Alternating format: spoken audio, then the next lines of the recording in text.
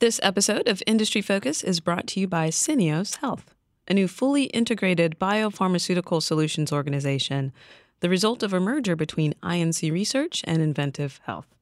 Syneos Health is focused on a simple end goal, shortening the distance from lab to life. To learn more, visit syneoshealth.com/podcast.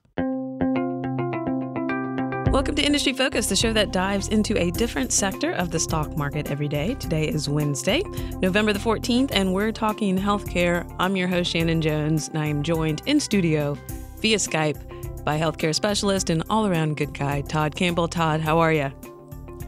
I'm good, Shannon. I'm good. I was looking at the calendar today. I noticed it was November 14th. Can you believe that? November 14th? Not only can I not believe it's November the 14th, I was just talking with Austin, our producer behind the glass. Thanksgiving is next week, Todd. Can you believe that? I cannot believe that. And then you've got Black Friday. Yes. But you know what other season is fast approaching, Shannon? What season is that, Todd? Flu season. Oh, don't remind me. Don't remind me. Speaking of flu season, we actually, for today's show, we're actually going to be digging into the mailbag. We've got a request from a doctor himself, Dr. Levy, and I hope I'm pronouncing that right. He's a friend of the Fool, but actually wanted us to tackle one particular aspect of healthcare that I'm excited to dig into today, and that is around the field of telemedicine. Todd, I know Dr. Levy and others have been asking lots of questions about such an intriguing and interesting field. Yeah, and what's really fascinating about this, and the reason I brought up flu season, was that, think about the benefit that there could be for patients who are interested in a better mousetrap when they have, say, a cold or a flu, rather than calling up and hoping to be able to fit themselves into a primary care doctor visit, going over there, waiting in the lobby, waiting an hour, or more while you're there, and then walking out of there and having to go to, Rite Aid or whatever your pharmacy happens to be. There's got to be a better solution, right, Shannon? Absolutely. And you know this as a parent, Todd. There's nothing worse than having a child with the flu who you then have to take into the doctor's office, sit in a lobby with other sick kids, and then wait through the agony of that. You know how that is. It's the worst. And so, on today's show, we decided it would be fun to talk about telemedicine. And, just a quick, and dirty definition of what that is. It's the remote diagnosis and treatment of patients using video or audio. So, on your phone, on your smartphone, on your computer, whatever, via Skype, whatever it happens to be, that would be telemedicine. And the opportunity that exists for telemedicine to disrupt is huge. And I think every healthcare investor needs to be considering how this space may evolve over the course of the next 20 years. Absolutely. And speaking of, just going to what Dr. Levy wrote in, he said, "Thanks for your great podcast. As a non-sophisticated investor who uses Stock Advisor and Rule Breakers as primary investing tools," I would say that you are sophisticated because you use those tools. But he says, "You guys add a lot of value and knowledge. Can we discuss some interesting trends? I think you guys discussed Teladoc at some point, and I believe I'm at a 71% return since I bought it immediately after the show. But there are other interesting telemedicine companies, specifically RadNet, which I've followed for a while, but I usually buy stocks only after I hear good vibes from Fool analysts." Again, Dr. Levy, thanks so much for writing in. Let's dive even further into this huge opportunity, Todd, because, we've pretty much laid the groundwork. Telemedicine is here. It's actually not that new to begin with, but it's here. And there's a few factors that have really been driving the rise of telemedicine. So let's just start with the most obvious one, and that's really technology itself. You mentioned a smartphone. We're talking smartphones, computers, the whole gamut of technology. And now that we are so much more connected, now that we have wireless connectivity, now you're really starting to see the adoption of telemedicine just start to take off.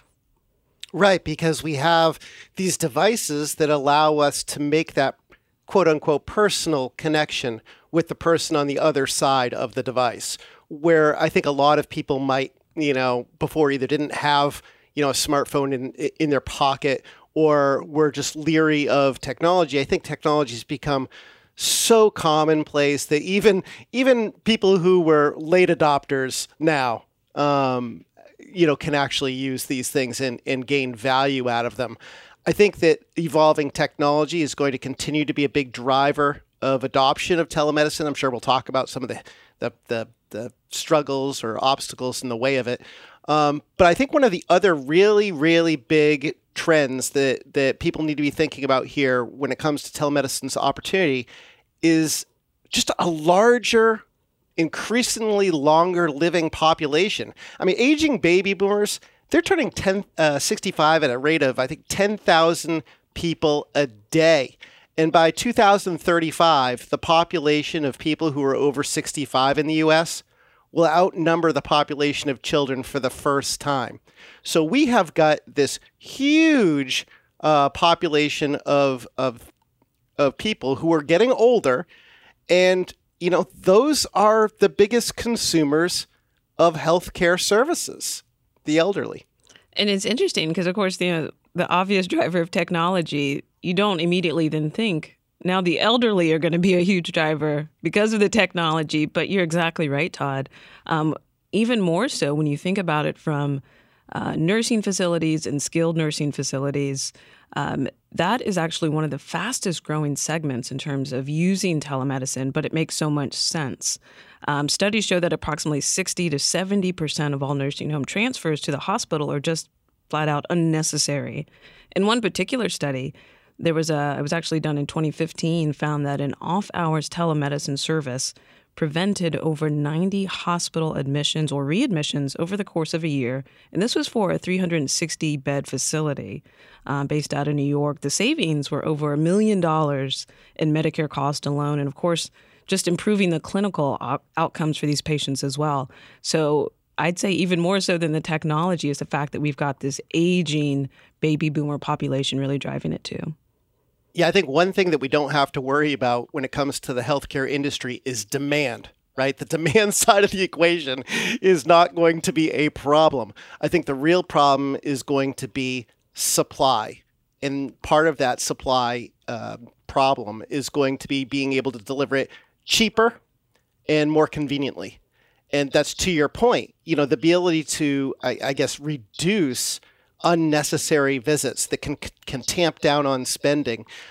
That's huge, especially when you're talking about a patient population that has such a big need for healthcare. I saw a statistic, Shannon, said that of Americans who are over age 50 today, and there's roughly 70 million of us out there, 4 out of 5 of us have at least one chronic condition.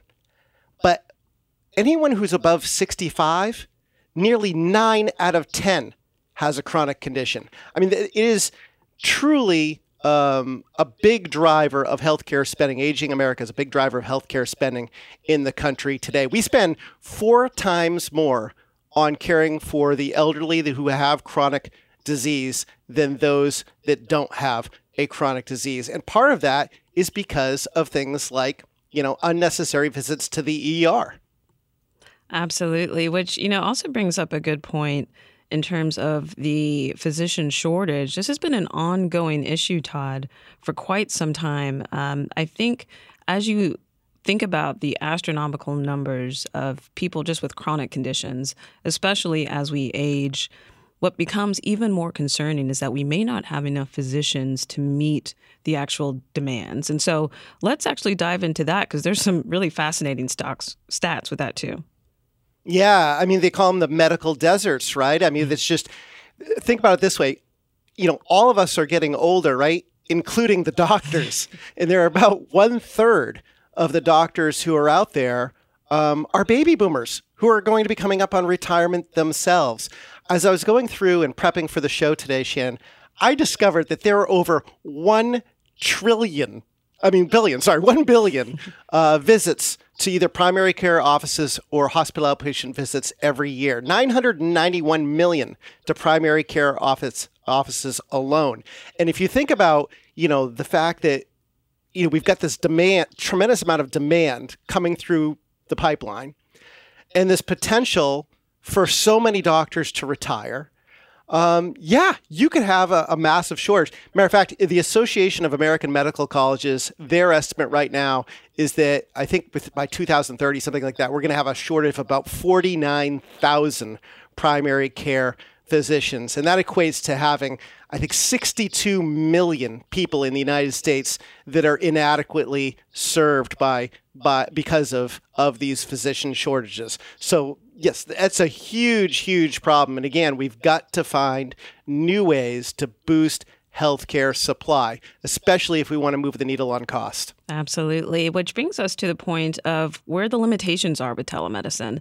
The opportunity, the need is tremendous, but it doesn't necessarily mean that telemedicine has it all right now, Todd. So in particular, there are a couple of barriers that telemedicine still needs to overcome. One of the biggest hurdles, and what has really, I think, been one of the things that has slowed it down the most, has been on the reimbursement and regulatory end of things. So for example, just even defining what telemedicine is still a work in progress when it comes to reimbursement. Obviously, for payers, they want to be able to narrowly define what is telemedicine, how do we code for it, how do we pay for it. That term is still broad, so until we get more traction on what it is, I think that's the first thing. There was obviously, too, some legal concerns because, of course, if you're treating someone via telemedicine and something were to happen to that patient, and because you weren't actually physically examining them in the office, obviously insurance companies weren't too keen on that. But what you've seen actually in 2019, we are starting to see a shift. There were some actually big moves on the regulatory and legislative front to really remove some of those barriers, both on the payer and the health plan policy side.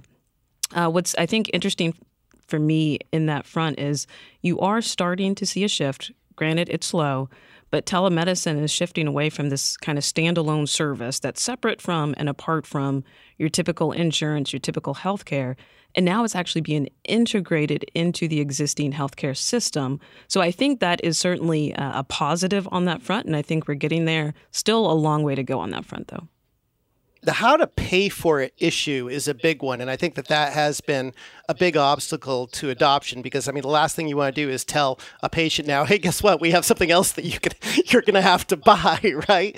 One of the ways that they're overcoming that objection is that, they're coming up with business models where the telemedicine company will actually sign a contract with the employer or the health insurance plan and receive a fee based upon the number of members they want to cover with telemedicine. So the payer is actually footing the bill, if you will, for providing access to telemedicine. I think that has really, really been a big driver of some of the growth that we've seen through in the industry the last few years. I was reading somewhere that I think we're up to, of the large companies, the largest employers in the country now, we're up to about 74% of them offering telemedicine services to their employees. So listeners, if you don't think you have telemedicine and you work for a big employer, you may actually have access to telemedicine. It's definitely worth looking into,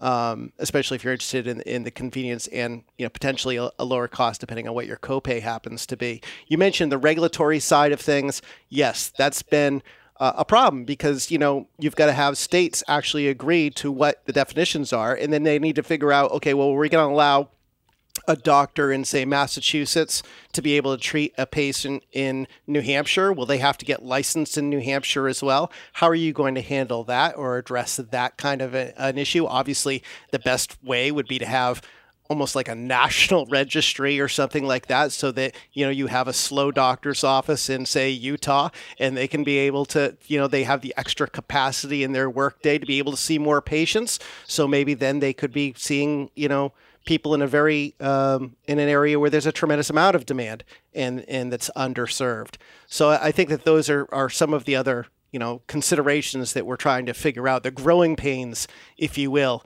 in getting telemedicine to become something that's much more commonly used by people. Exactly. And even too, just on a logistical front, Todd, you're recognizing that for these types of visits, these are non-emergency visits. These are for things like, a cold, the flu, things that don't require immediate care and are non-life-threatening. So, of course, that's certainly a limitation. I don't think that will ever change. But all in all, I do think that telemedicine represents a huge opportunity. I think we're just seeing the beginnings of what telemedicine will look like. And we'll get into some of the stocks and kind of what they're doing to go after some of the opportunities there. But that's just to say the future of telemedicine does look quite bright, Todd. Yeah, absolutely. And, I wouldn't shortchange it. I mean, I think that, you saw one of the companies we're going to talk about later on has moved much more into specialty care over the course of the last couple of years. I think that as technology gets better and we're able to do a lot more in the way of remote monitoring, and who knows, right? Maybe someday we'll actually have holographic images where our doctor is actually standing in front of us and able to evaluate us in our living rooms, right? So I wouldn't count technology out as far as being able to kind of break through some of those technology barriers and get us to a point where telemedicine is helping more complex cases. But to your point, we're still a long ways away from that. I don't know about a hologram. I think about like my mother, who actually still refuses to use on her phone the banking app just for security concerns. Could you imagine having a hologram in your living room? I don't know how open people would be, but I do think that's where we are headed. Eventually, we'll get there. But let's turn the tables a little bit. Let's talk about the first stock that was brought up. And this company is actually really at the forefront of revolutionizing the healthcare delivery model with their drive for telemedicine. And that company is a company called Teladoc Health. That's ticker symbol TDOC.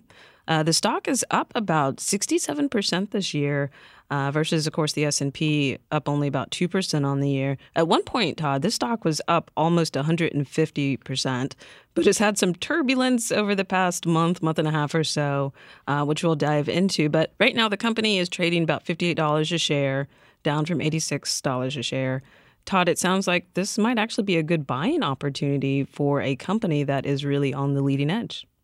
All right, full disclosure here. I wrote an article for The Fool about, 2 weeks ago where I said 3 growth stocks that I want to buy the next time we get a sell-off. And one of those was Teladoc. And sure enough, we got a sell-off. And I'm beyond we have restrictions. I am beyond, so I can't talk about it. But I did indeed go out and buy Teladoc on that recent weakness. It's a small position. And I always say on the show, you've got to diversify. It's only a 2% position for me. But I did feel that the opportunity long-term here warrants it being in my growth portfolio. So I went out and I took a little bit on that weakness. It is a fast-growing company. It's about a $4 billion market cap company.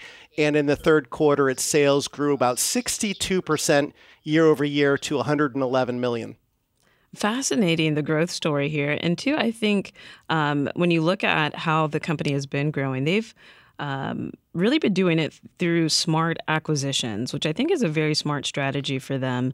If you look at their revenue over the past 5 years, it's been growing at a compound annual growth rate of 75%. Granted, the company is still not profitable. I think they'll get there over time. But this is a company who is really, I think, defining what telemedicine, telehealth will look like. And they've got a model. They use a subscription-based model that is certainly helping them to get over that finish line into profitability. You highlighted the growth, and there's a couple different numbers I want to hammer home for our listeners here, okay? In 2016, Teladoc did about 952,000 telehealth visits, so a little less than 1 million, right? In 2017, they did almost 1.5 million telehealth visits, right? If you look at last quarter, they did 641,000 visits. So if you analyze that out, that gets you a run rate of around 2.4 million visits, right? And now think about that statistic I shared with you earlier today about the total number of primary care and outpatient hospital visits per year. Over 1 billion.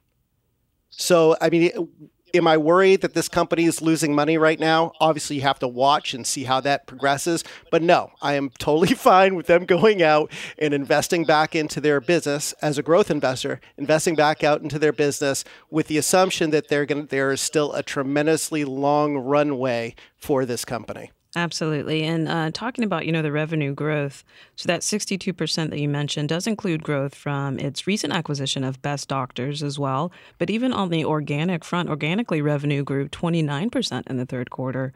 Another thing that I think really stands out for me with Teladoc is the fact that they've got a global footprint now. And so they've got operations in North America, South America, Europe, Asia, Australia, and more than 12,000 clients in over 125 countries. It's astounding to me how quickly they've been growing. I know this stock in particular has been a favorite among many fools here. I believe even David Gardner is very bullish about this stock as well. Well, it's the large of the three biggest players in telemedicine. It's the only pure play that we as investors can buy right now. So I think that's one of the other reasons that, it catches a lot of attention of investors. You mentioned the global growth opportunity. Shouldn't forget, they just went out this past summer. They bought Advanced Medical for $352 million. That gives them another $63 million in recurring revenues. And the Advanced Medical is a global, outside the U.S., most of their business comes outside the U.S. company. So this isn't even a limited opportunity, an opportunity that's limited to simply the U.S. market. And then, just going back to and looking at that broader market opportunity again, by Teladoc's calculation, they think that roughly 417 million of the over 1 billion visits per year could be handled through telehealth. 417 million. So again, from my perspective, pretty much just scratching the surface. They did update their guidance when they put out their most recent quarterly numbers that reflects this recent acquisition. They're now expecting between 414 million and 416 million in revenue for the full year, and they're going to lose between $1.48 and $1.50 per share. Yeah, another growth opportunity that I'll point out is the fact that Medicare's Advantage plan could actually now include telehealth visits as a part of their coverage for their 2020 plan year. This is a huge opportunity for the industry itself, but specifically for Teladoc, just with their size and scale. But that would mean they could offer their full suite of services to all 21 million Medicare Advantage enrollees. Huge opportunity and really a great way to increase their U.S. paid membership base. We mentioned at the beginning that there was a sell-off. Of course, the markets have been quite volatile over the past month and a half, 2 months. But Teladoc in particular fell about 12%. I believe it was early November for a couple of different reasons. One was investors reading through because of insider selling, basically. We had the CFO had a personal sale about $700,000 worth of stock. I think investors just got scared by this, especially with it being so close to earnings. They thought there was a read-through to earnings. But if you actually dig a little bit deeper, these were actually shares that he had already planned to sell, and he'd actually planned to do this 5 months prior. So really a non-event there. And then, of course, as is the case with most growth stocks, there's always the short seller on the prowl. And actually, we've got a great article that if our listeners want to check it out, Keith, one of our writers, I believe on November the 5th, wrote an article entitled Why Teladoc Health Tanked Today. He really went through and piece by piece kind of deconstructed that entire thesis and really why Teladoc is still a strong performer. Yeah, I mean, the short sellers were calling to question some of the marketing that they do through affiliates. And, I don't know. I think that, yes, you're going to always have kind of these moments in time where people will take shots at them. I think that you ignore that as an investor. You stay focused on the long haul opportunity. And that's one of the reasons that I was willing to step in and pick some up from my own portfolio. I think that one of the things I just want to go back to is the Medicare thing is pretty huge, because to put that 21 million people in perspective, right now, the way the company makes its money is, again, it's selling subscriptions to payers like employers and insurance companies to cover a certain number of people per month. And they cover about 23 million people right now. So, yeah, that represents a really, really significant potential to boost its addressable market. Yeah. So all around, certainly a great stock, and now could be one of the best times to get in or add to a current position. We're going to dig into some more stocks on the other side of the break. But first, a quick word from our sponsor. This episode of Industry Focus is brought to you by Syneos Health. Bringing a new drug to market is getting tougher and tougher. At Syneos Health, they're changing the game. As a result of a merger between INC Research and Inventive Health, they've created a unique business model that allows clinical and commercial disciplines to work together, eliminating traditional process obstacles and delivering something they call biopharmaceutical acceleration, helping their customers accelerate the delivery of important therapies to patients. Syneos Health is focused on a simple end goal, shortening the distance from lab to life. To learn more, visit syneoshealth.com/podcast. All right, Todd. So next up, let's talk about another company in the space, a company called RadNet. That's ticker symbol RDNT. In comparison to Teladoc, relatively small in scale, and also to telemedicine makes up a very small percentage of their actual business. Todd, what can you tell us about this company? Well, it's interesting because I hadn't spent any time learning about this company up until prepping for this show. So I wasn't very familiar with this story. And so digging into it, it's quite interesting. Okay, so what they do is they operate freestanding diagnostic imaging centers in the United States. Now, historically, getting radiology done, imaging done, that occurred in a hospital environment, which of course is expensive. What they're doing is they're partnering up with health centers and hospitals to create freestanding units where they're majority owners, and maybe these health centers own a small minority interest in them, with the goal of being able to deliver the same service faster, better, at a lower cost. And so far, it seems to be working. I mean, they've got 341 different outpatient imaging centers that they're running right now. About 86 of those are held in joint ventures with health system partners, but they're looking to try and boost that to 50% over time. The company does a pretty good business. I mean, in the most recent quarter, $242 million in revenue. So, over an 800 million run rate for the company in terms of sales. But Shannon, the sales really aren't growing very quickly. No.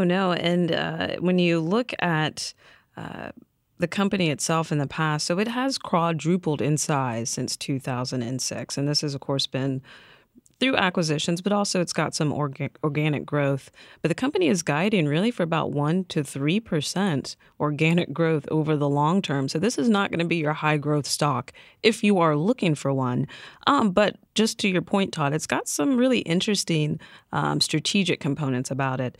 You mentioned, of course, it's building out the network of freestanding alternatives, which I love, and especially, too, as you have more price-conscious consumers. Think about the millennials who are looking at prices, and now more than ever, you have consumers who, before they go into a physician, are looking at, okay, what kind of diagnostic test do I need, and how much will it cost, and can I compare cost from place to place? And I think this is a company that is at least starting to fill that gap and allowing for this freestanding, lower-cost, ambulatory setting environment will actually help to mitigate some of that. I think with the slower growth overall, and I think, too, it's a big behavioral shift. It's a huge ship to turn if you think about it, because we're used to when we need diagnostic imaging, when I need an MRI, when I need a CT scan, I'm typically going to go to the hospital to get that done. And so going to these freestanding clinics that aren't associated with the hospital, I think there's just some of that behavioral adjustment that's needed. And of course, as you know, in healthcare, any sort of behavioral change takes time. So I think the story is compelling with RadNet. I think it'll be just a much slower, compelling story to watch. Yeah, and they don't have a lot of pricing pressure because so much of their business comes from the Medicare crowd. So they're kind of at the whims of whatever the Medicare reimbursement rate's going to be for that next year. And, as far as turning that freighter, again, that's why they want to boost a lot of these joint ventures with these hospital systems, because, you mentioned integration earlier and how a lot of these different companies are trying to integrate across the whole spectrum. You've got hospital systems buying up private practices. Well, if they're buying up those private practices, who do you think that the doctors are going to end up referring imaging to? They're going to refer it to the hospital system. So, as a standalone operator, that could be a competitive disadvantage. Now, an advantage from RadNet's perspective could be that, hey, we're relatively big fish in this independent freestanding marketplace. There are a lot of small fragmented companies that could be struggling much more than we are. We can go in, acquire these at a relatively good price, and then figure out new ways to work with these different health services providers in that area to drive sales growth. But I mean, again, 6% growth. You've said guiding for 1 to 3, 6% growth last quarter, year over year. Most of that's coming from acquisitions. If you look at procedure volume, over on the aggregate, their procedure volumes were up 3.5%. But again, because of acquisitions. If you look at same center procedure volumes, it only rose less than 1%. So I think this is kind of one of those steady Eddie things. Demand will increase over time because, again, aging baby boomers are going to demand many more healthcare services, including imaging. But I wouldn't expect this to be able to deliver same or say breakneck growth that, say, a Teladoc might. Now, as far as telemedicine goes, they have two products or solutions that they offer that I think you could fall within that telemedicine camp. The first is their eRAD product solution, where it creates web-based cloud solutions that helps hospital systems manage their medical imaging workflow and their communications with their patients. So basically taking that hardware and all that data out of the hospital, putting it up in the cloud so that people can more easily share and review images between different facilities or locations. And then they also have imaging on call. And imaging on call does, teleradiology is probably the best way to look at it. And what they do is they do it work in a couple different ways. For example, let's say that you have a hospital system that usually does its own stuff in-house, but it's got some staffing concerns it needs to fill, or it gets a really heavy volume in a certain period of time, and they need to ramp up their ability to read through these images that they're taking. Then they can reach out and remotely have RadNet's radiologists, analyze the imagery and, provide feedback. And they can do it relatively quickly. I think the average turnaround time is about 17 minutes, which is pretty rapid. So again, that can help hospital systems and overall reduce costs by sort of outsourcing some of that image reading. Absolutely. And that's why you see some of the private payers really becoming more aggressive in sending patients to these freestanding sites, particularly Anthem and United Health. One interesting thing that I think you probably won't see in the near term, but something interesting to watch here is that this company is actually investing heavily in artificial intelligence. And so for healthcare investors, you probably already know radiology is probably one of the areas where AI is being invested in the most heavily. I think I read one stat, it was like over 50% of funds being invested in AI in the healthcare space are just in radiology alone. And so the company, they plan to talk more about this, and you'll probably see some acquisitions happening into 2019 and beyond. But I think this will be a really interesting space. I mean, think about it, Todd. If I can go get a diagnostic tool like a MRI, CT scan, AI then analyzes that scan and then sends a detailed report over to my physician. That not only saves time, but it also saves money as well. Absolutely. That is potentially pretty disruptive. And, we could be a little bit of ways away on that, but it's just one of these, I guess, advances that you may actually end up seeing, and that would make, if that were to happen, if they were to launch something like that, that would certainly make me want to take another look at this company from a growth perspective and see whether or not, it becomes more, I guess, intriguing to me. If you look at the what they're expecting for sales this year, they came into the year expecting sales of $950 to $975 million for the year. They're actually now, because of a weak first quarter, because of sicknesses and weather and all sorts of things in the first quarter, they now expect $945 to $970 million. That's up from $922 million the prior year. So again, not gangbusters growth, but really intriguing, maybe a company to keep your eye on. Absolutely. So, Todd, with the time we have left, let's actually switch gears just a bit and talk about two privately held companies, the first of which is a company called MD Live, started back in 2006. Sounds very similar to me, Todd, like Teladoc, but has actually attracted the likes of some big name healthcare backers and partners too. What's interesting for investors to keep an eye on this telemedicine that I mentioned early on, we were talking about Teladoc, that they're of the big three. Teladoc's the only one that's publicly traded. Two more, these other two that you should be keeping your eye on. MD Live, that's one of them, right? They have about 30 million consumers that are enrolled as members because of relationships that they have with different, again, payers, healthcare payers. They expect to do about 500,000 virtual visits. So that's the run rate right now, 500,000 virtual visits per year. So smaller. I mean, that's less than what Teladoc did last quarter, but still a big player. And as you mentioned, it's big investors in the healthcare area, especially as of this year through a new capital raise that they did, include Cigna, which is a major insurer, and Novo Holdings, which is the venture capital arm of Novo Nordisk, a major biopharma company. Yeah, and so the other company is actually a company that's been behind Apple's health study, a company called American Well. For those of our listeners who aren't familiar with the Apple Heart Study, it's basically where Apple has been using an app, using the Apple Watch, so wearables, devices, to identify irregular heart rhythms, including those from potentially serious heart conditions like atrial fibrillation. And so the Apple Heart Study is basically utilizing this video consultation to connect participants in the study to physicians 24 hours a day, 7 days a week. Let's talk a little bit more about American Well, one that I didn't even realize was a part of this study. It's gotten so much press, didn't realize just how connected they were to Apple. Yeah, this is another company, again, that you can't buy yourself necessarily, unless you're one of the lucky few, if you will. It's a private equity, private venture, but they are raising a truckload of money. It just shows how much interest there is out there in telemedicine companies. They just raised, I want to say $366 million this summer alone, and as participating in that capital raise was Philips, which is one of the global leaders in telemedicine technology. They're actually going to be joining American Well's board. Anthem Health is also an investor in this company.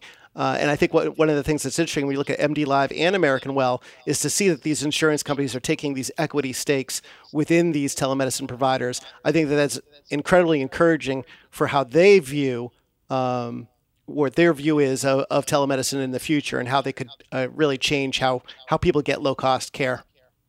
Absolutely. Definitely a positive there. Just in closing, Todd, sounds like telemedicine, intriguing opportunity for investors if you're not already in the space, and even more intriguing value proposition for patients. Everyone can agree that healthcare costs here in the U.S. are out of control and need to be reined in. Sounds like telemedicine could be just what the doctor ordered to help with that, Todd. Absolutely. Absolutely. And like most things, don't go crazy with it in your portfolio, but keep an eye on it. And I think it's really exciting. And 10 years from now, these companies are going to be a lot bigger than they are today. Totally agree. Well, that's it for this week's Industry Focused Healthcare Show. Thanks so much for tuning in. As always, people on the program may have interest in the stocks they talk about, and the Motley Fool may have formal recommendations for or against, so don't buy or sell stocks based solely on what you hear. This show is produced by Austin Morgan. For Todd Campbell, I'm Shannon Jones. Thanks for listening, and Fool on.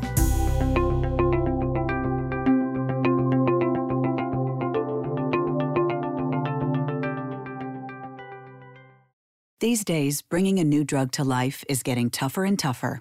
It can take billions of dollars and a decade or more to bring an experimental drug from molecule to market.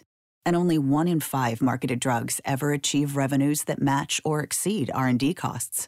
At Syneos Health, we're working to improve the odds. The result of a merger between INC Research and Inventive Health, Syneos Health is the only company purpose-built to create what we call biopharmaceutical acceleration. Our unique business model allows the clinical and commercial disciplines to work together from the start, sharing critical data, insights, and knowledge. The Syneos Health approach creates success by eliminating traditional obstacles and smoothing the process at every step along the way, from clinical trials to FDA approval, branding and marketing to patient adherence. Every day, Syneos Health is focused on a simple end goal, shortening the distance from lab to life. To learn more, visit syneoshealth.com/podcast.